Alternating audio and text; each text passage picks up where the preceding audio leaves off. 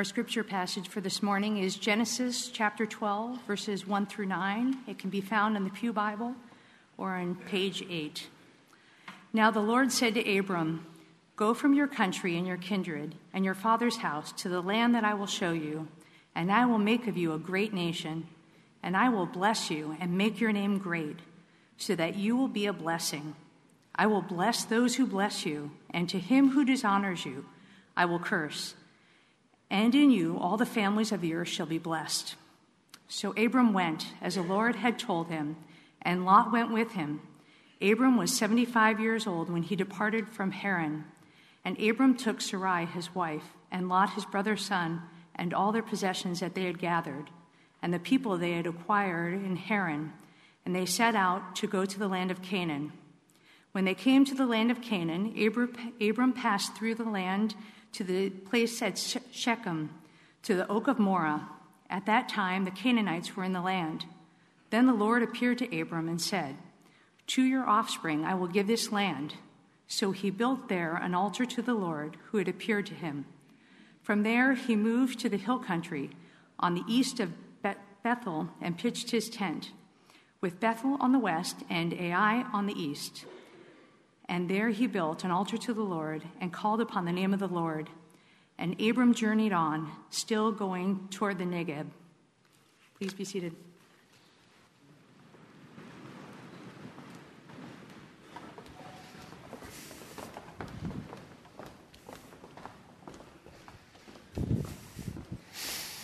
It's like Clapham Junction and Russia up here. You don't know what that means, do you? But anyway. It's like Grand Central in Russia up here. Does that communicate? Okay. Turn with me to your Bibles. As you're doing that, perhaps we could thank the musicians for their work for us this morning at the end of a long day.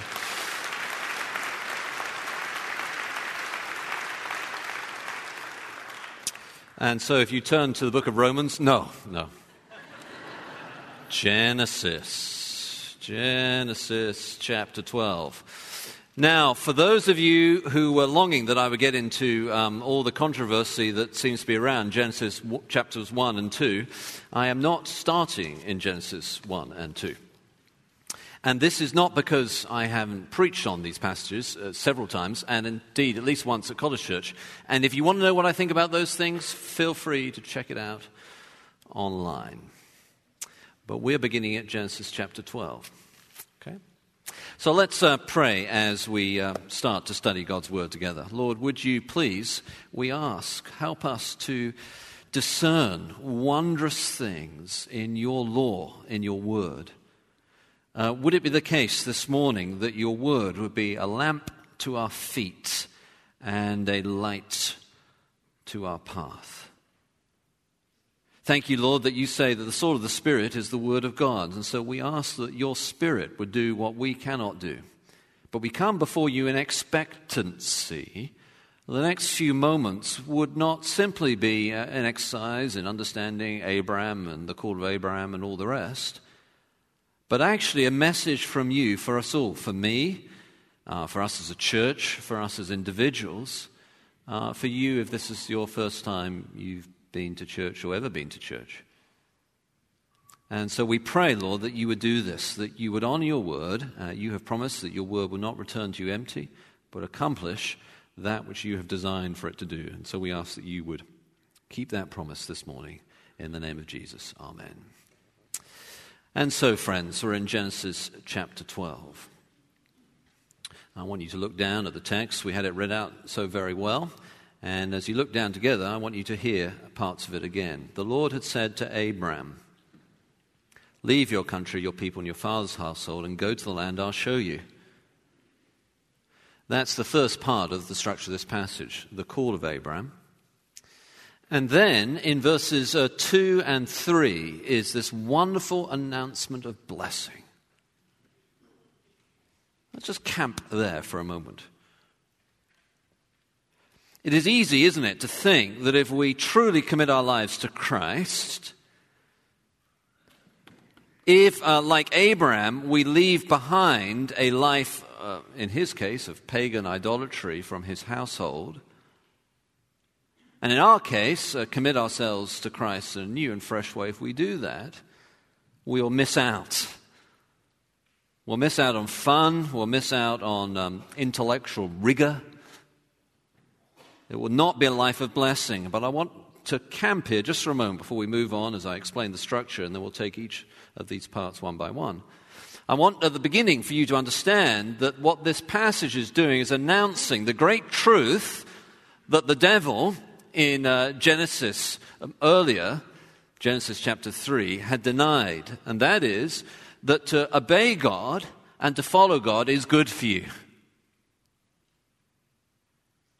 No, the devil came to Eve and said, actually, God is just a spoil sport. That's why he doesn't want you to eat from this tree in the middle of the garden. He doesn't want you to do that. In fact, he doesn't want you to touch that, though God did not say that. And so the devil puts around a whole prescription of legalistic understandings of what it means to follow God. And here God comes in the beginning of this new beginning, Genesis chapter 12, to announce to Abraham, through his word, he speaks. Every new movement of God, every new beginning of God begins with God speaking. He speaks, and what he speaks is blessing.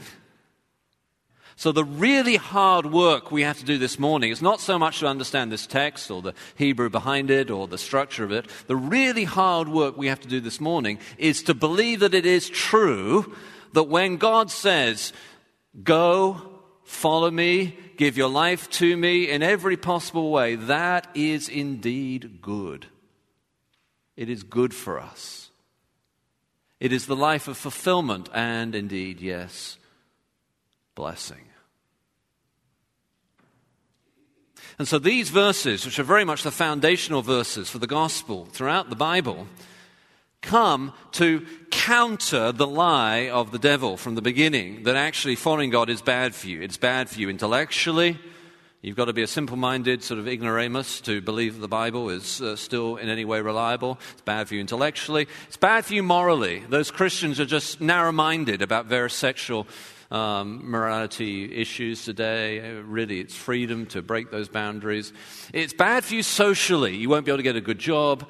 It's bad for you in any number of different ways. That's the lie that we all hear repeated over and over again in our minds from the evil one and from the culture around. The hard work we have to do this morning is to believe that it is actually the case that to center our lives upon God, to commit our life to God, is indeed good. It is good for us.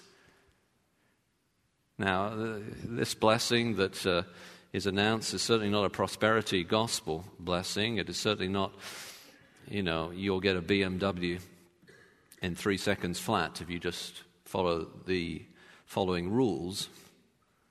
Anyone who thinks that the blessing of the Old Testament announced to Abraham is a prosperity gospel blessing has not examined very closely the life of Abraham.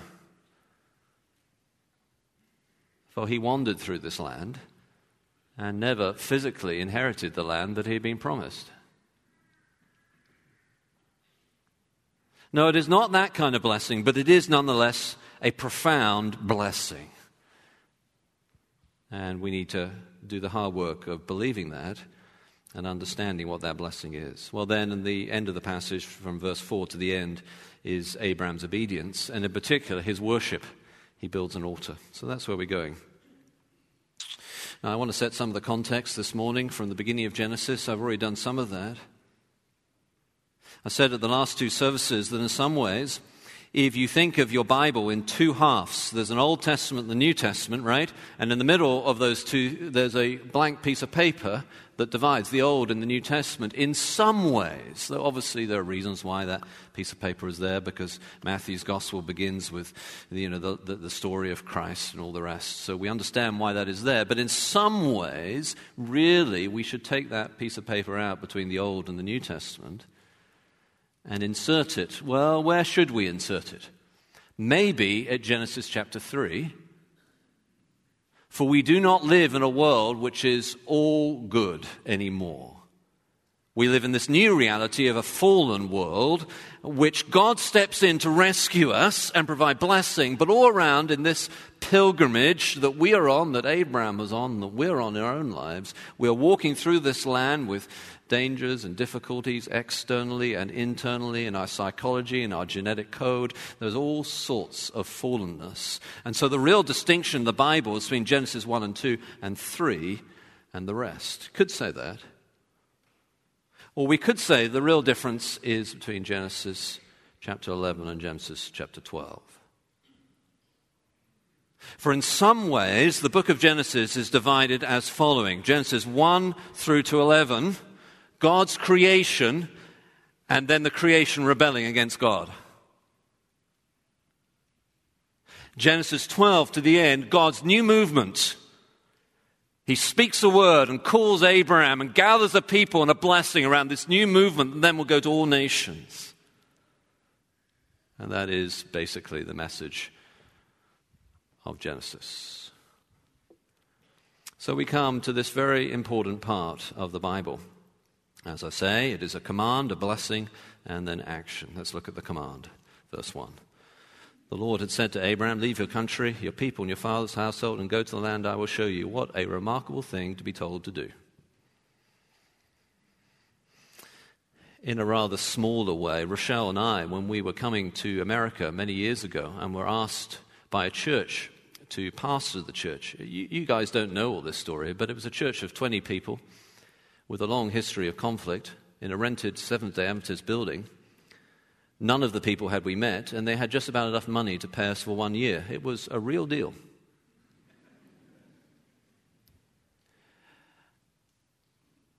But we sense, and there were other opportunities we could have taken if we felt that God was calling us, but we sense that God was calling us. And we flew out to New Haven with a laptop, a printer, 3 suitcases, and nowhere to stay. I think we moved 10 or 15 times in that first year in America. We were absolutely culturally clueless. You may think we still are. But we flew out at Thanksgiving, which apparently is a big deal around here. And, the poor members of this church had to scramble to find a place for us to stay and, trying to be very polite and nice to this ignorant British person. It seemed the most unlikely thing to do. And I'm not saying the meaning of this text means that you need to fly across the Atlantic to be a missionary. And I'm not saying the meaning of this text means that you must sell your house and go and live somewhere else. But I am saying that in the same way that Abraham was called to leave from the country of Haran, where his father had settled down and had been told to go to Canaan, but actually had not gone, and had settled in Haran and had probably indulged in pagan idolatry of various kinds. And then God comes to Abraham and says, now it's your turn. Break the pattern. No longer be a place of pagan idolatry. No longer be a person of pagan idolatry. The Lord is speaking. Go. I have a promised blessing for you. We don't really have the time to do it, but I could make the case, I think, that every new movement of God, every new beginning of God begins in exactly this way, with God speaking, shedding light through his word. It's what happened at the Reformation that we're celebrating, this 500th anniversary year. That's why we've got this one night centered on God on March the 17th. Sola Scriptura. We're remembering that the new movement of God that began then and has not yet finished, the word of God that is going out, began in a similar way when the Lord said something. This, of course, is why as a church we study the Bible and work hard at it, because we want to hear what God is saying to us. It is the most remarkable command. The book of Hebrews interprets it this way. It says that Abraham obeyed this command by faith. Abraham was not a perfect man, as you perhaps will know and as we will discover. He made many mistakes, but he was a faithful man. He took God at his word. By faith, Abraham obeyed this command to go, even though, the book of Hebrews says, he went out not knowing where he was going. What an extraordinary thing to do. And I think it's a pattern of the life of faith as we are pilgrims in this world. Let me put it like this and ask you a series of succeeding questions that I think will make the point clear. What would it be like for you today if you decide to leave sin and cleave to Christ, that is, become a Christian? What will happen? What will the land be like?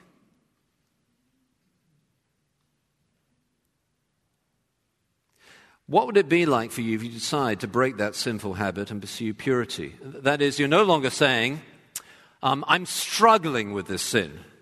Code for, I'm not really taking it very seriously. But I'm going to do whatever it takes to cut that off my life. And of course, I am a sinner, and Abraham is a sinner, and there will be times that I'll fail. But I'm leaving, and I'm going with Christ. What will the land be like if you take that step this morning in obedience to God's command?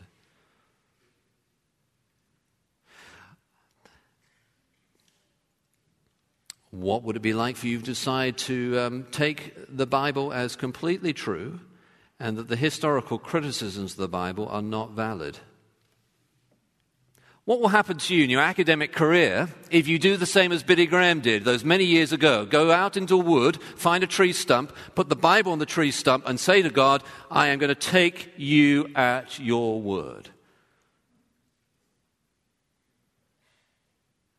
There are many things I don't understand,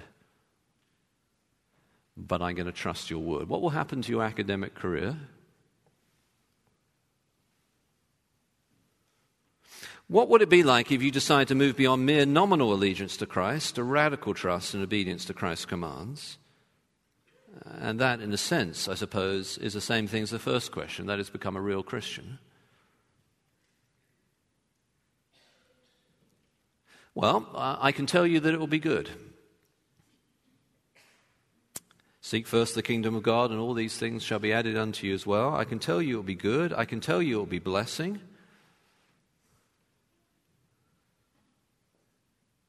But can I tell you who you will marry if you break off that engagement with a non-Christian?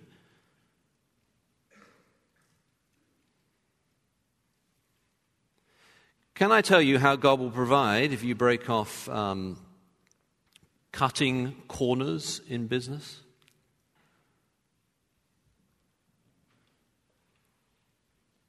Can I tell you how God will give to you what you need to provide for your family if you give your life to serve Him in every area?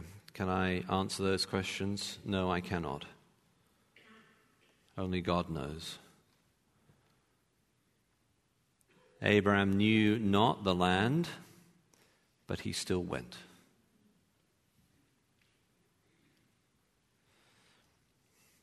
There's a rather wonderful story of a preacher back in the time of Mary, Queen of England. And those of you who know your British history might realize that Mary, Queen of England, had a tendency to kill Protestant preachers, gospel preachers. And this man was well known for saying, everything works out for the best if you follow God. He was arrested. Mr. Gilpin was his name. He was arrested, he was taken off to London to be killed, and he was much mocked by those soldiers for following the Bible and following Jesus and for saying everything works out for the best in the end for those who follow God. As he was riding along, he fell off his horse and broke his leg, and then they made great mockery of his statement. Everything works out for the best. Not only are you going to be executed, you broke your leg beforehand. Well, because he broke his leg, they had to take a little longer to get into London, and by the time he got to London, Mary, Queen of Scots, was dead, and there was a new queen. And Mr. Gilpin was right. But it does take faith, doesn't it?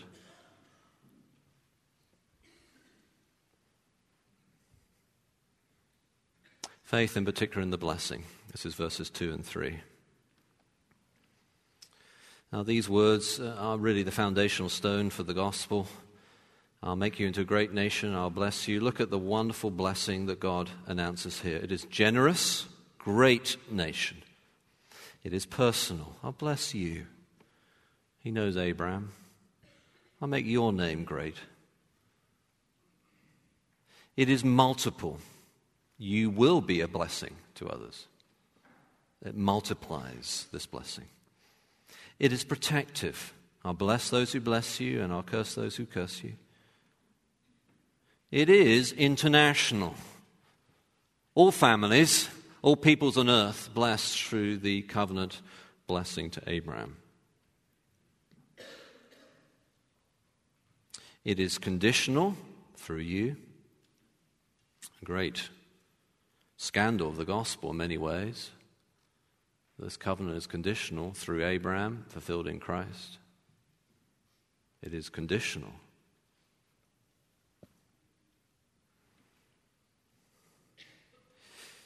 And it is specific to your seed, to your offspring, which Paul in Galatians interprets as Christ, I think.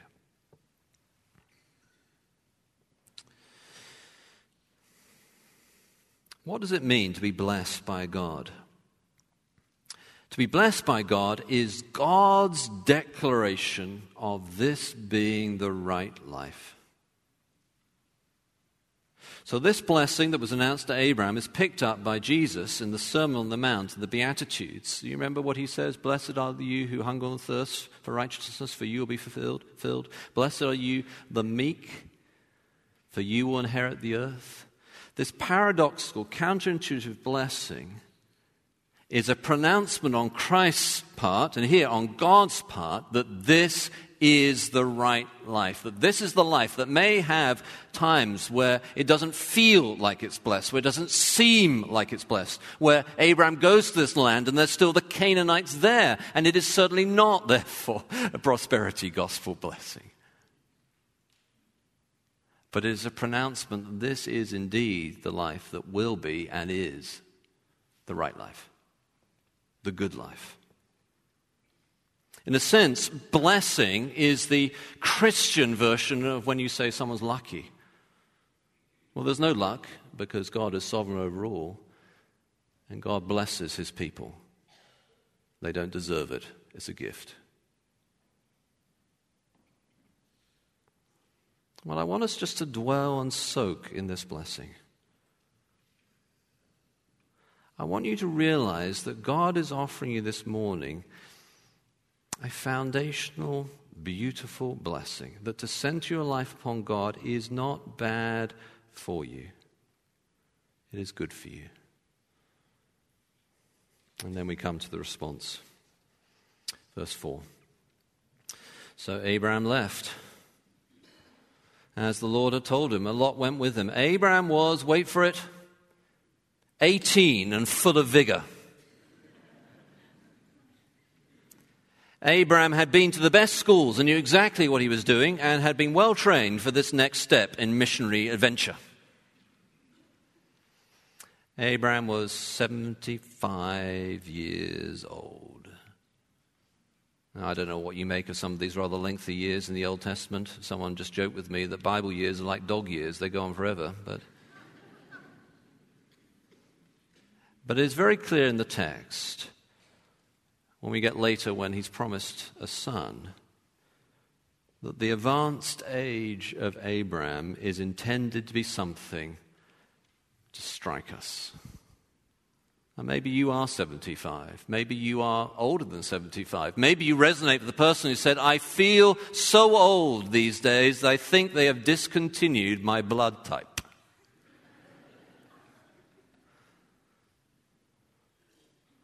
It's a wonderful missionary our family got to know in England. I grew up going to Anglican Church, Bible teaching Anglican Church, just outside of London. And our family would drive. My father was a school teacher, and we'd drive from the boarding school where he taught to the church every Sunday morning. And the missionary, who by then was in his 80s, would be walking along the road. And every Sunday we'd offer to give him a lift, and every Sunday he would refuse because he was walking and he didn't want a ride. And eventually we had him back home for lunch and got to know him. And what we discovered was this person had been a missionary in China. And according to him, after he'd been kicked out of China, his most fruitful ministry in his whole life was when he was in his 70s ministering to the youth group.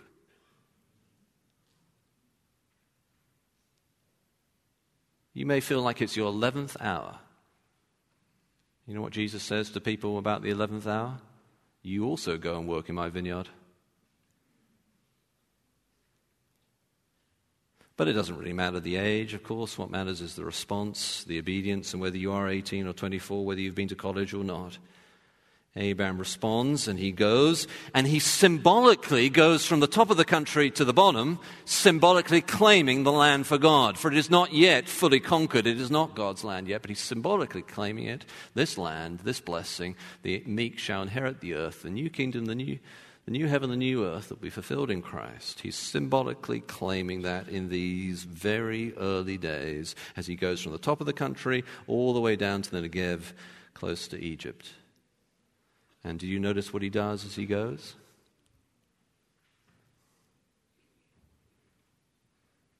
He worships.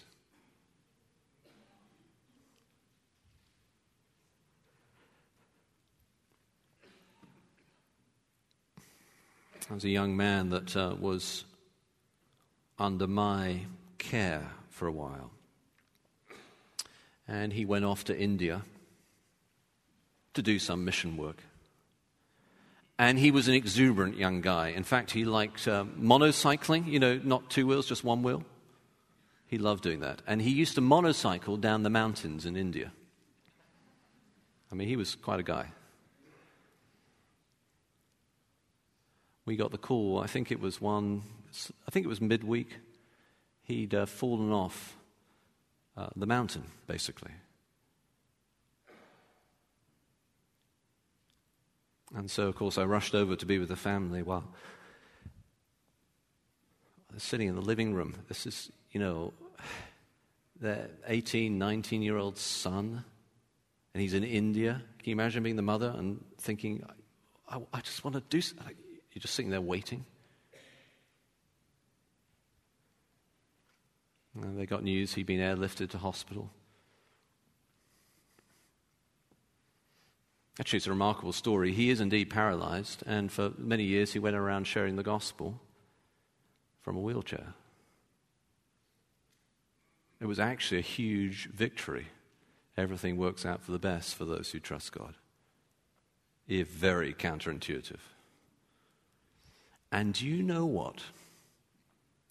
When Rochelle and I turned up at that house with the father and the mother, experienced Yale professor, evangelical Christian, and the mother, godly woman, and their family gathered in their living room.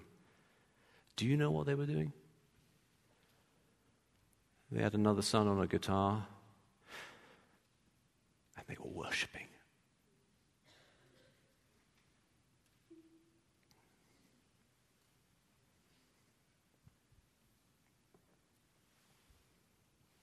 So did Abraham. Would you then this morning make a commitment? As you go through this land as a pilgrim on your journey to the new heaven and the new earth, would you make a commitment to, as you go, build an altar of worship? To read the Bible, to pray, to do it each day, to build God's kingdom through church planting, to build these altars of worship through the land as we advance the kingdom.